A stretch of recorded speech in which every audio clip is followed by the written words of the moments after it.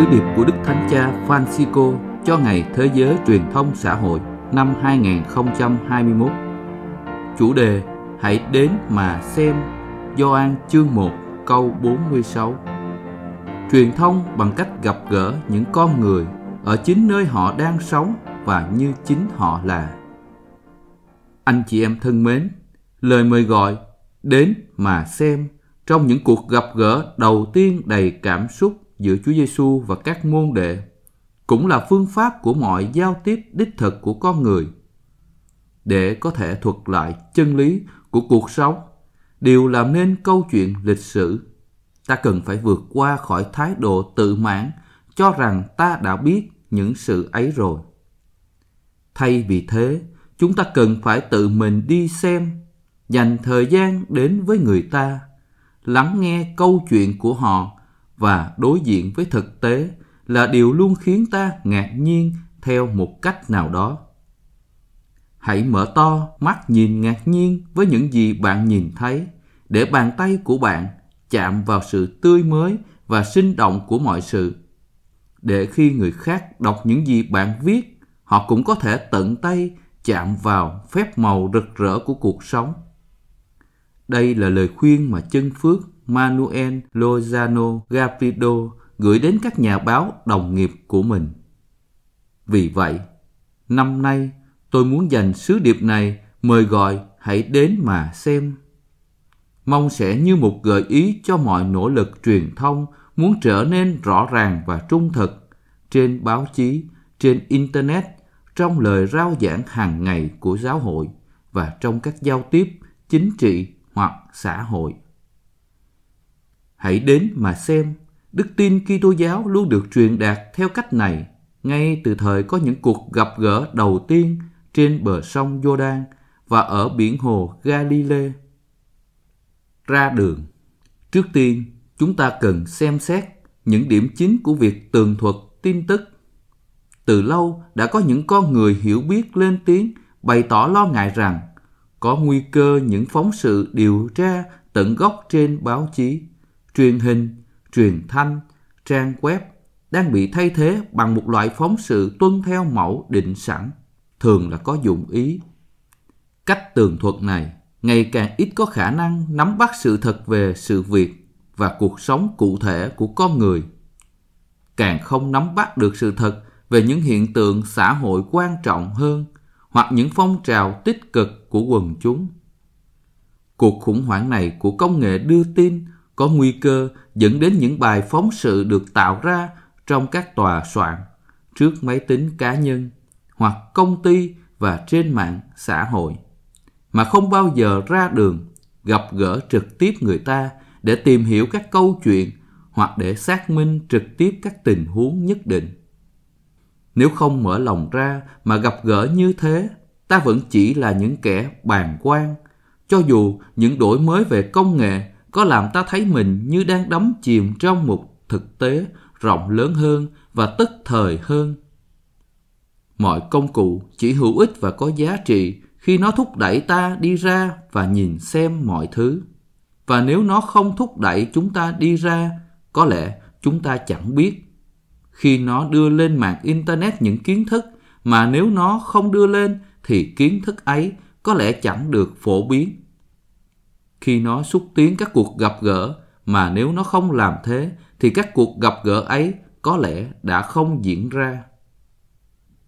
Tin mừng là những câu chuyện thời sự.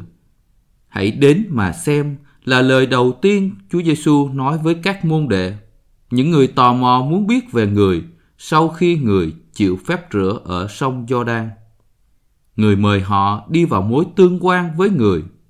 Hơn nửa thế kỷ sau, khi Gioan bấy giờ đã già viết phúc âm của mình, ông nhớ lại một số chi tiết thời sự, cho thấy rằng ông đã đích thân có mặt tại các sự kiện mà ông tường thuật, đồng thời cũng cho thấy tác động của trải nghiệm đó đối với cuộc đời ông.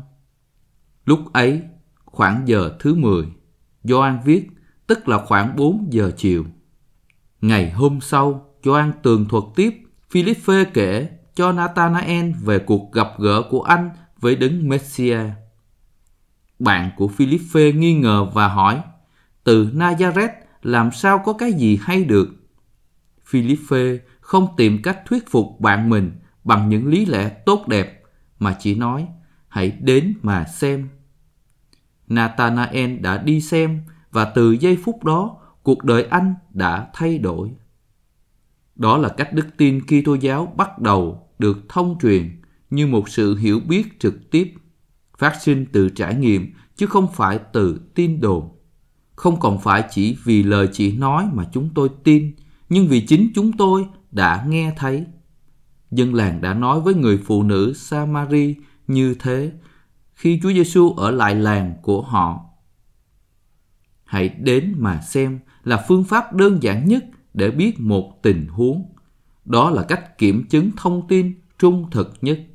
Bởi vì nếu muốn biết, chúng ta cần phải tiếp xúc, cần phải để cho người đối diện nói và đưa ra chứng từ. Cảm ơn sự dũng cảm của nhiều nhà báo. Báo chí cũng vậy, là những bản tường thuật về thực tại, đòi hỏi phóng viên có khả năng đi đến những nơi không ai nghĩ sẽ đi đến đó, sẵn sàng lên đường và mong muốn được nhìn thấy, tò mò, cởi mở, đam mê. Chúng ta phải cảm ơn sự dũng cảm dấn thân của tất cả những nhà chuyên nghiệp này. Nhà báo, nhà quay phim, biên tập viên, đạo diễn, những người thường liều mạng thực hiện công việc của họ. Nhờ những nỗ lực của họ mà giờ đây chúng ta biết được, chẳng hạn như những nỗi cơ cực của các nhóm thiểu số bị bách hại ở nhiều nơi trên thế giới. Rất nhiều trường hợp áp bức và bất công gây ra cho người nghèo và môi trường. Và nhiều cuộc chiến tranh sẽ không ai biết đến nếu không có họ. Sẽ là tổn thất không chỉ là việc đưa tin, mà còn cả xã hội và cho nền dân chủ nói chung. Nếu những tiếng nói này biến mất dần, toàn bộ gia đình nhân loại chúng ta sẽ trở nên nghèo nàn. Nhiều tình huống trong thế giới của chúng ta, thậm chí còn hơn thế nữa trong thời đại dịch này, đang mời các giới truyền thông hãy đến mà xem. Có mối nguy cơ là người ta chỉ tường thuật về đại dịch, cũng như về mọi cuộc khủng hoảng khác qua lăng kính của các quốc gia giàu có, với những thông tin bị che đậy. Ví dụ, vấn nạn về vaccine và chăm sóc y tế nói chung. Với nguy cơ loại trừ những người nghèo, ai sẽ cho ta biết phải chờ đợi bao lâu mới được điều trị tại các ngôi làng nghèo đói ở châu Á, châu Mỹ Latin và châu Phi? Sự khác biệt về kinh tế và xã hội ở cấp độ toàn cầu có nguy cơ quyết định thứ tự phân phối vaccine chống Covid. Trong đó, người nghèo luôn ở tuyến cuối và quyền được chăm sóc sức khỏe toàn dân dù được khẳng định trên nguyên tắc, nhưng ngược lại bị tước bỏ trong thực tế. Tuy nhiên, ngay cả trong thế giới của những người may mắn hơn, người ta cũng thường che giấu phần lớn bi kịch xã hội của những gia đình nhanh chóng rơi vào cảnh nghèo đói. Những người không còn cảm thấy xấu hổ khi phải xếp hàng trước các tổ chức từ thiện chờ nhận được một gói lương thực sẽ không có xu hướng đưa tin về những bi kịch này. Cơ hội và nguy cơ tiềm ẩn trên web. Internet với vô số cách biểu đạt của truyền thông xã hội có thể làm gia tăng khả năng tường thuật và chia sẻ, với nhiều cách nhìn về thế giới hơn và liên tục tràn ngập những hình ảnh về chứng ngôn. Công nghệ kỹ thuật số cung cấp cho chúng ta khả năng thông tin trực tiếp kịp thời, thường khá hữu ích. Chúng ta có thể nghĩ đến một số tình huống khẩn cấp nhất định, trong đó Internet là nơi đầu tiên đưa tin và truyền đạt thông báo chính thức. Đây là một công cụ mạnh mẽ, đòi hỏi tất cả chúng ta phải có trách nhiệm đối với tư cách là người sử dụng và hưởng thụ. Tất cả chúng ta có thể trở thành chứng nhân cho các biến cố mà các phương tiện truyền thống không để ý tới, để đóng góp cho xã hội và lưu ý nhiều về câu chuyện hơn, bao gồm những câu chuyện tích cực. Nhờ có Internet, chúng ta có cơ hội thuật lại những gì chúng ta thấy, những gì đang diễn ra trước mắt và chia sẻ với người khác. Nhưng đồng thời, ai cũng thấy rõ nguy cơ thông tin sai lệch lan truyền trên mạng xã hội. Từ lâu, chúng ta đã biết tin tức và thậm chí cả hình ảnh có thể dễ dàng bị thao túng vì lý do nào đó, đôi khi đơn giản chỉ vì ích kỷ. Điều quan trọng ở đây không phải là cho rằng Internet xấu xa, mà là thúc đẩy sự phân định và có trách nhiệm nhiều hơn đối với nội dung được gửi và nhận. Tất cả chúng ta đều phải chịu trách nhiệm về những truyền thông do ta thực hiện, về thông tin ta chia sẻ, về sự kiểm soát tin giả khi ta vạch trần nó. Tất cả chúng ta phải là chứng nhân cho sự thật, phải đi để thấy và chia sẻ. Không gì thay thế được việc thấy trực tiếp. Trong truyền thông, không gì có thể thay thế hoàn toàn được việc nhìn thấy tận mắt. Một số điều chỉ có thể biết được qua trải nghiệm trực tiếp. Chúng ta không giao tiếp đơn thuần bằng lời nói, mà còn bằng ánh mắt, giọng nói và cử chỉ của chúng ta. Sự hấp dẫn của Chúa Giêsu đối với những ai đã gặp người phụ thuộc vào lẽ thật trong lời rao giảng của người. Tuy nhiên, hiệu quả của những gì người nói lại không tách rời với cách người nhìn người khác, với cách chính người cư xử với họ, và thậm chí với sự im lặng của người. Các môn đệ không chỉ nghe lời của người, họ còn quan sát người nói.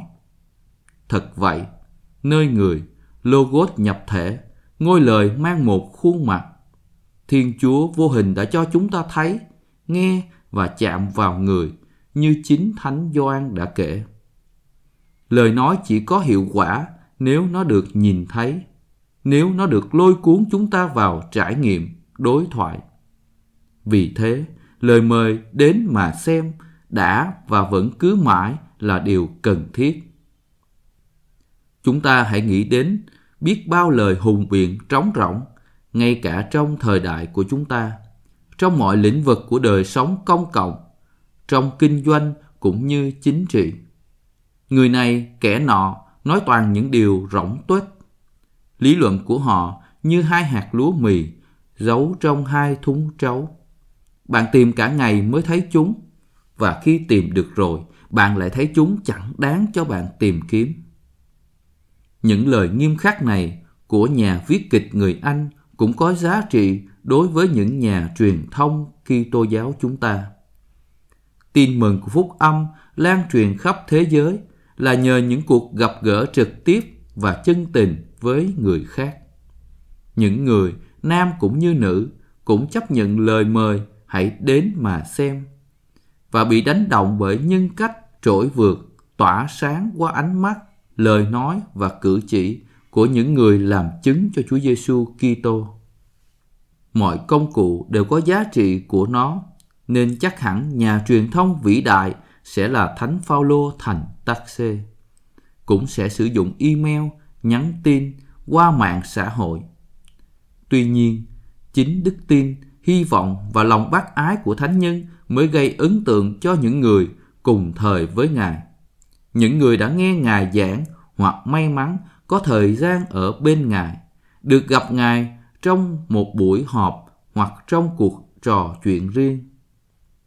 Ngắm nhìn thánh nhân làm việc ở bất cứ nơi đâu, họ cũng đều thấy được sứ điệp cứu độ mà Ngài rao giảng với ơn Chúa thực sự mang lại hoa trái cho cuộc sống của họ. Và khi chúng ta không thể trực tiếp gặp người tôi tớ của Thiên Chúa, vị Thánh này đã sai các môn đệ của Ngài đến để làm chứng cho cách sống của Ngài trong Đức Kitô. Thánh Augustino đã nói về sự ứng nghiệm của những lời tiên tri trong Kinh Thánh. Chúng ta có sách trong tay, nhưng sự kiện thì ở trước mắt chúng ta. Cũng vậy, tin mừng sẽ trở nên sống động trong thời đại của chúng ta, khi ta đón nhận lời chứng đầy thuyết phục của những người mà cuộc sống của họ đã được thay đổi nhờ gặp gỡ Chúa Giêsu. Trong 2 thiên niên kỷ, một chuỗi các cuộc gặp gỡ như vậy đã chuyển tải sức hấp dẫn của cuộc phiêu lưu Kitô giáo. Nên thách đố của chúng ta chính là truyền thông bằng cách gặp gỡ những con người ở chính nơi họ đang sống và như chính họ là. Lạy Chúa, xin dạy chúng con vượt lên trên chính mình mà lên đường tìm kiếm sự thật. Xin dạy chúng con ra ngoài mà xem. Xin dạy chúng con biết lắng nghe để đừng mang nặng những thành kiến hoặc đưa ra những kết luận vội vàng. Xin dạy chúng con đi đến những nơi chẳng có ai đi, biết dành thời gian cần thiết để thấu hiểu, biết chú ý đến những điều cốt yếu, không bị phân tâm bởi những điều thừa thãi, biết phân biệt vẻ ngoài lừa dối với sự thật. Xin ban cho chúng con ơn nhận biết nơi ở của Chúa trong thế giới của chúng con, và ban sự trung thực cần thiết để chúng con biết kể lại cho người khác những gì chúng con đã thấy.